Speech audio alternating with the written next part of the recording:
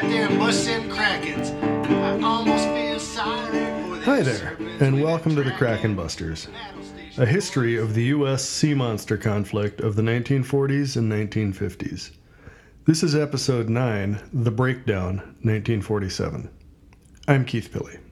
Okay, so for the past few weeks, we've talked about the cluster of disasters in February 1947, when first Admiral William Halsey led the U.S. Third Fleet into the utter debacle of Operation Typhoon, and then, right on the heels of that, a group of creatures led by the Kelpman attacked Pearl Harbor.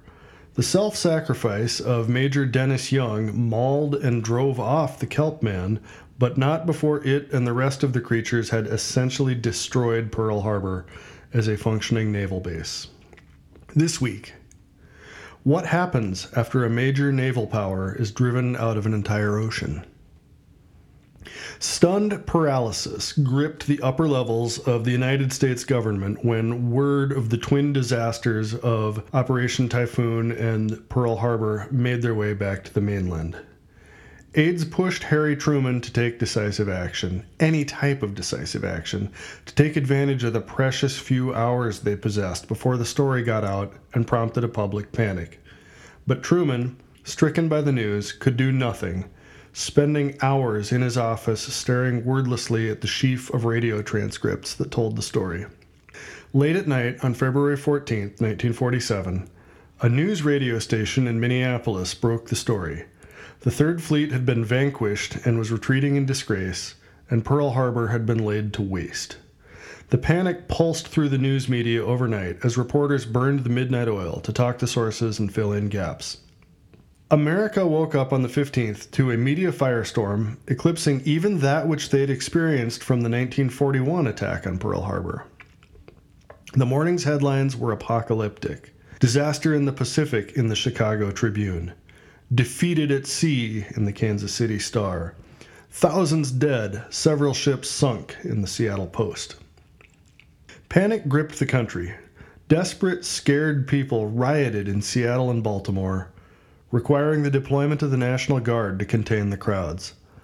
A mob in Sacramento tried to overrun a National Guard armory, only to be barely repulsed by a phalanx of soldiers with fixed bayonets.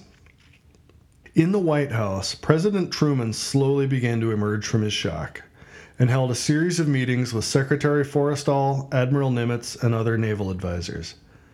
And the picture quickly became clear to him. The United States had lost any semblance of control in the Pacific Ocean. Late on the afternoon of the 15th, Truman quietly met with Secretary Forrestal and the heads of the service branches and informed them that his conclusion was that Hawaii could no longer be supported by sea, and that any attempt to do so would put lives at needless risk. As such, he continued, the islands of Hawaii would be left to their own devices until some future time when the fleet was capable of relieving them.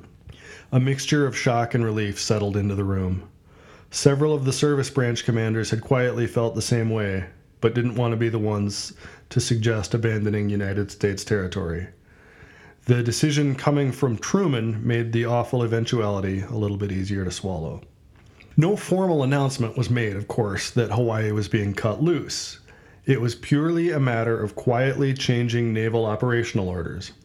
Truman and his staff within the White House knew that the word would get out before long. If nothing else, dozens of shipping companies were going to have to be told that they were now officially discouraged from shipping anything to Hawaii and would receive no protection if they tried. And the Truman administration was realistic about the likelihood of everyone involved in this process honoring the confidential notice. But the expectation was that it would take time for these leaks to develop, time that could be used formulating a strategy to get ahead of the story. The leaks came much more quickly than that, though, and from an unexpected source. In Honolulu, General Arthur Peters, the military governor of Hawaii, was, as a matter of standard military procedure, copied on all naval orders relevant to the security of Hawaii. Peters saw the relevant operations orders and put two and two together immediately. He dispatched a furious cable to Secretary Forrestal urging reconsideration. A reply came back almost immediately, chastising him for violating the chain of command and informing him that the orders were firm. that Hawaii was on its own for the time being. Peters then called Bob Dorsey, an Associated Press reporter stranded in Honolulu, and asked him if he was still cabling stories back to the mainland to be filed. Dorsey affirmed that he was.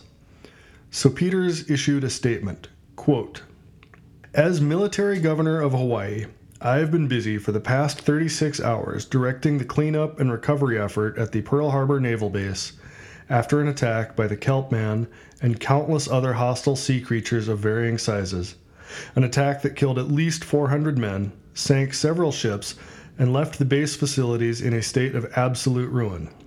As one can imagine, dealing with the immediate aftermath of this attack has been an overwhelming and critical task. People are not done dying from this event. But I have been distracted from this effort by the cowardly, and I use that word advisedly, decision by stateside authorities to hang Hawaii out to dry by suspending naval support for transports bringing much-needed supplies to the islands. Yes, the U.S. Navy has decided to cut and run from U.S. territory. This represents nothing short of a betrayal, again, using that word advisedly, of the people of Hawaii, both military and civilian. This betrayal would be devastating if it had occurred at any time. To have it happen immediately after the worst attack on our soil since 1941 is unconscionable. I urge all patriotic Americans of conscience to contact their elected officials and demand that this travesty be undone. And I would remind those in Washington, if you truly think it's a good idea to leave Hawaii on her own, your bulwark in the Central Pacific might just start asking itself what the point of continued allegiance would be." End quote. Peters' statement stoked the media inferno to even higher levels. Headlines once again were stark. Cut off, alone, hung out to dry. In a follow-up interview with Walter Winchell, conducted by telephone, Peters refused to disavow the word secession as a possible outcome. The White House was deluged with angry telegrams. Quote, "You cowards! I did not spend 2 years fighting, redacted, in the Pacific to lose Hawaii to a bunch of squids. I hope you rot in hell. First Lieutenant Adam Morrison, USMC," end quote, ran a typical one. The controversy stung Truman. He saw himself as a pragmatic leader making tough decisions for the public good, the same way he framed all of his wartime decision-making. He complained bitterly to his wife and aides that he felt like he was being misunderstood by a fickle public who were indulging in the luxury of complaining without facing the responsibility of decision-making. But he was also resolved to stand firm. He'd made the decision, and he, characteristically, would stick to his guns, both publicly and privately. Quote, "Don't these dumb sons of bitches understand that if there was any humanly possible way to hold on to Hawaii, we would?" End quote, he asked Forrestal. Over the next week, Truman was burned in effigy at least 3 times in mob incidents in Kentucky, Florida, and Idaho. The Secret Service went into overdrive investigating a rash of reported threats, of varying levels of credibility, to overthrow or kill, quote, "that traitor coward Truman," end quote. The decision to withdraw support from Hawaii had consequences far beyond the borders of the United States, too. As February melted into March and the initial domestic firestorm simmered down to festering discontent, other world leaders began to exploit the growing power vacuum in the Pacific Basin left by American withdrawal. The most consequential of these situations was in Japan. Soviet forces had been dominating the occupation of Japan for months, with only an unsupported rump of American troops maintaining an increasingly untenable presence. Complaining bitterly and constantly, General Douglas MacArthur had been reduced to negotiating with Soviet occupation authorities for food and basic supplies for his dwindling occupation force, which had steadily constricted its operational zone to a small area on the south end of Kagoshima, with Soviet forces controlling the rest. This had been the status quo before the abandonment of Hawaii. In the aftermath of that disaster, Stalin and his generals felt more emboldened to act. Marshal Kulik, the head of the Soviet Occupation Authority for Japan, announced that at the end of March, the people of Japan would be given the opportunity to conduct a plebiscite to vote on a new communist government. With 2 weeks between the announcement and the vote, MacArthur complained ferociously, but was in no position to mount any serious opposition. His troops were literally being fed by the Soviets at this point. In Washington, Truman and Secretary of State George Marshall protested vigorously through diplomatic channels and to the press, but really they were in no more of a position to do anything than MacArthur was. The vote was conducted and passed overwhelmingly. Within days, a pro-Soviet puppet government was installed and offered the Soviets unlimited use of Japanese military and naval facilities in perpetuity. MacArthur and the remaining U.S. forces were asked to leave, asked, and used the meager naval resources at their disposal to evacuate to the Philippines, where they immediately became embroiled in low-intensity guerrilla warfare against Soviet-backed communist insurgents. Of course, Hawaii and Japan weren't the only U.S. outposts in the Pacific left to fend for themselves by Truman's withdrawal of naval cover for shipping convoys. At the end of the war, literally hundreds of small outposts and garrisons had been littered throughout the Central and South Pacific. And while most of the temporary ad hoc wartime installations had been in the process of demobilization through 1946 and then rush evacuated as the crisis mounted, dozens of posts of various sizes remained, now completely cut off from any sort of outside supply except for meager, dwindling air transport routes. Guam had been a U.S. territorial possession since the Spanish-American War around 1900 and hosted a sizable American naval facility before the war. An early conquest of Japan's in 1941, it had been liberated by U.S. Marines in 1944 and quickly resumed its role as a key American naval hub. After the collapse of logistical support from the mainland, the sizable military presence on the island, which now included a large garrison of Marines, was able to subsist on local food, since Guam was large enough to produce enough food to support a sizable indigenous population. Indeed, one of the most notable dynamics of Guam's period of isolation was the inversion of the power relationship between the American military presence and the indigenous population, with the former now wholly dependent on the goodwill of the latter for survival. Fortunately for the personnel at the Guam bases, the people of the islands, American citizens all, still looked at the troops and sailors as liberators and were reasonably pleased to be able to help them, if with a sense that any lingering debt was now being paid and that maybe a new debt was being incurred in the other direction. The period of isolation did not work out this well at the American naval base at Midway Island. Midway, a small spit of sand and coral a few hundred miles northwest of Hawaii, had been a crucially important air base and submarine base during the war. The Japanese attempt to capture the island had arguably been the hinge upon which the entire war in the Pacific turned. The island's strategic importance meant that, even after demobilization, the military presence on it was sizable. But unlike Guam, Midway Atoll was small and utterly incapable of producing enough food to support thousands of men. Previously, this hadn't been a problem. The islands had been supported by sea and air from Hawaii. But now the sea route from Hawaii to Midway wasn't passable, and the air route was quickly rendered moot by dwindling fuel supplies and the fact that Hawaii didn't have much in the way of surplus food to share. The situation on Midway deteriorated quickly.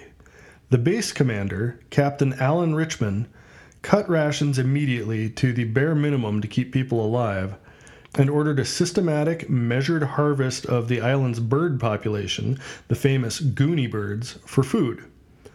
But morale broke down almost immediately, and with it, so did discipline. On August 4th, 1947, facilities on the Pacific Naval Radio Circuit received an announcement that Richmond had been overthrown and executed, and that a Patriots Committee, led by 3 junior Marine officers, was now in control of Midway Island, which was seceding from the United States and declaring itself as the Pacific Republic. There were no further radio communications from Midway, and the rest of the story is one that can only be deduced by after-the-fact investigation and deduction. In the mid-50s, intelligence teams, including, fortuitously, some archaeologists, landed on Midway and determined that there had been several rounds of bloody struggle there, presumably including several after the Patriots Committee putsch, and that one of those battles had started a fire that had consumed at least some of the island's remaining supplies. After driving the island's bird population to extinction, the team concluded, a dwindling group of survivors had apparently turned to cannibalism. The island's silence had been in part because the supply of fuel for generators had been exhausted. It appeared that at least a small group of people had lived for several years without electricity. The estimate of the archaeologist with the investigation party was that the last person on Midway had probably died sometime in late 1949, although the exact time frame could never be determined. Back on the mainland, wealthy aviation enthusiast Howard Hughes had spent the war years developing a pair of new plane designs, theoretically for use in the war, although neither of them was ready in time for actual battlefield action. One of them, the XF-11, was a fast scout plane whose development was scuttled when Hughes crashed the prototype during a test flight. Hughes' other major wartime aviation project had more legs.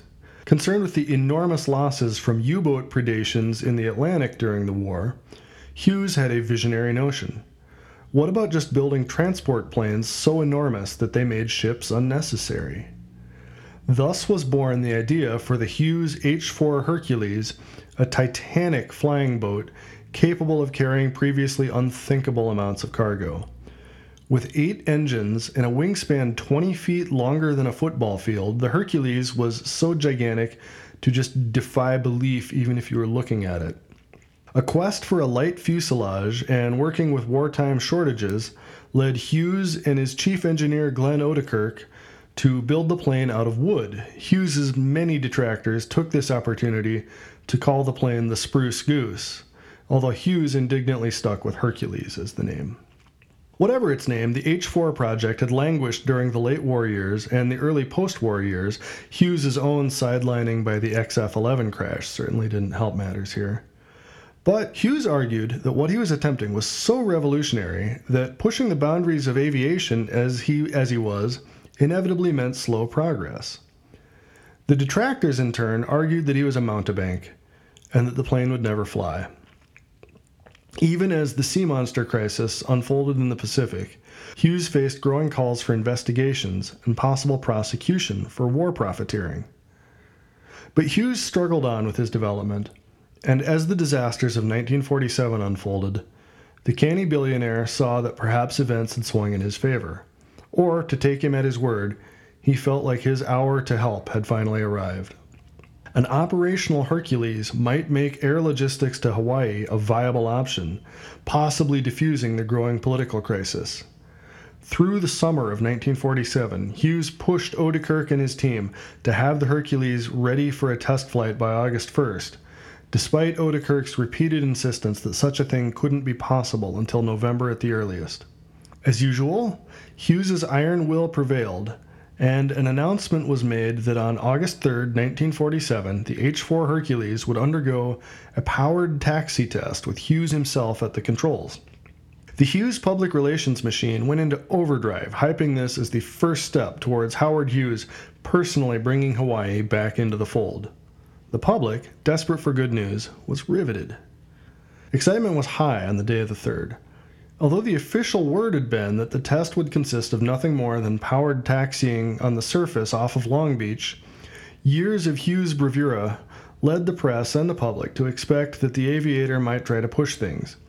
This sense was only heightened when it became apparent that the Hercules would be staffed with a full flight crew and a large press contingent. At 1:04 p.m., the Hercules pulled away from its dock, and Hughes maneuvered it out towards open water at low power. Just this maneuvering constituted a successful taxi test, but as everyone had expected and hoped, Hughes wasn't done. Once clear, he positioned the plane into the wind, ordered everyone on board to get ready, and slowly began opening the throttles, with Odekirk stationed next to him, to monitor the plane's engines and fuselage vibrations. The Hercules bucked and rattled as it sped up, but it held together, and Odekirk nodded at Hughes when they hit what they had previously decided would be the go-no-go point. Hughes opened the throttles further, and with a shudder the Hercules left the surface, moving laboriously above the waves at a height of a few feet. Still, it was a triumph just getting into the air, and Jason Caper, broadcasting the event for CBS Radio, was just starting to announce that the turn of the tide in the Pacific was clearly at hand with the flight of the Hercules, when a thick purple tentacle shot out of the water and latched onto the fuel tank hanging from the plane's starboard wing. The unbalanced force lurched the plane hard to the right, and it cartwheeled across the surface of the ocean, breaking up as it went. Though wounded, the octopus that had grabbed the plane surfaced and began eating the passengers, both dead and alive, including Howard Hughes. Glenn Odekirk and 11 other passengers were saved by the Coast Guard ship Resilient, which had been on hand in case of disaster, and whose skipper was brave enough to conduct the rescue with an octopus on hand. Any minimal hope of reconnecting the American presence in the Pacific to the mainland through air logistics had died with Howard Hughes and the Hercules. And that is it for this episode. Thank you, as always, for listening. Please join me next week as the military governor of Hawaii, feeling like he's been hung out to dry for too long, takes some really drastic action. Be well. Them squids, they didn't think about just who they was attacking. Way anchor, boys. Get out there and bust them krakens. I almost feel sorry for them serpents we've been tracking. Battle stations, boys. Get out there and bust them krakens. Line up all them battleships and send the seafood packing. Train them guns out, boys. Get out there and bust them krakens.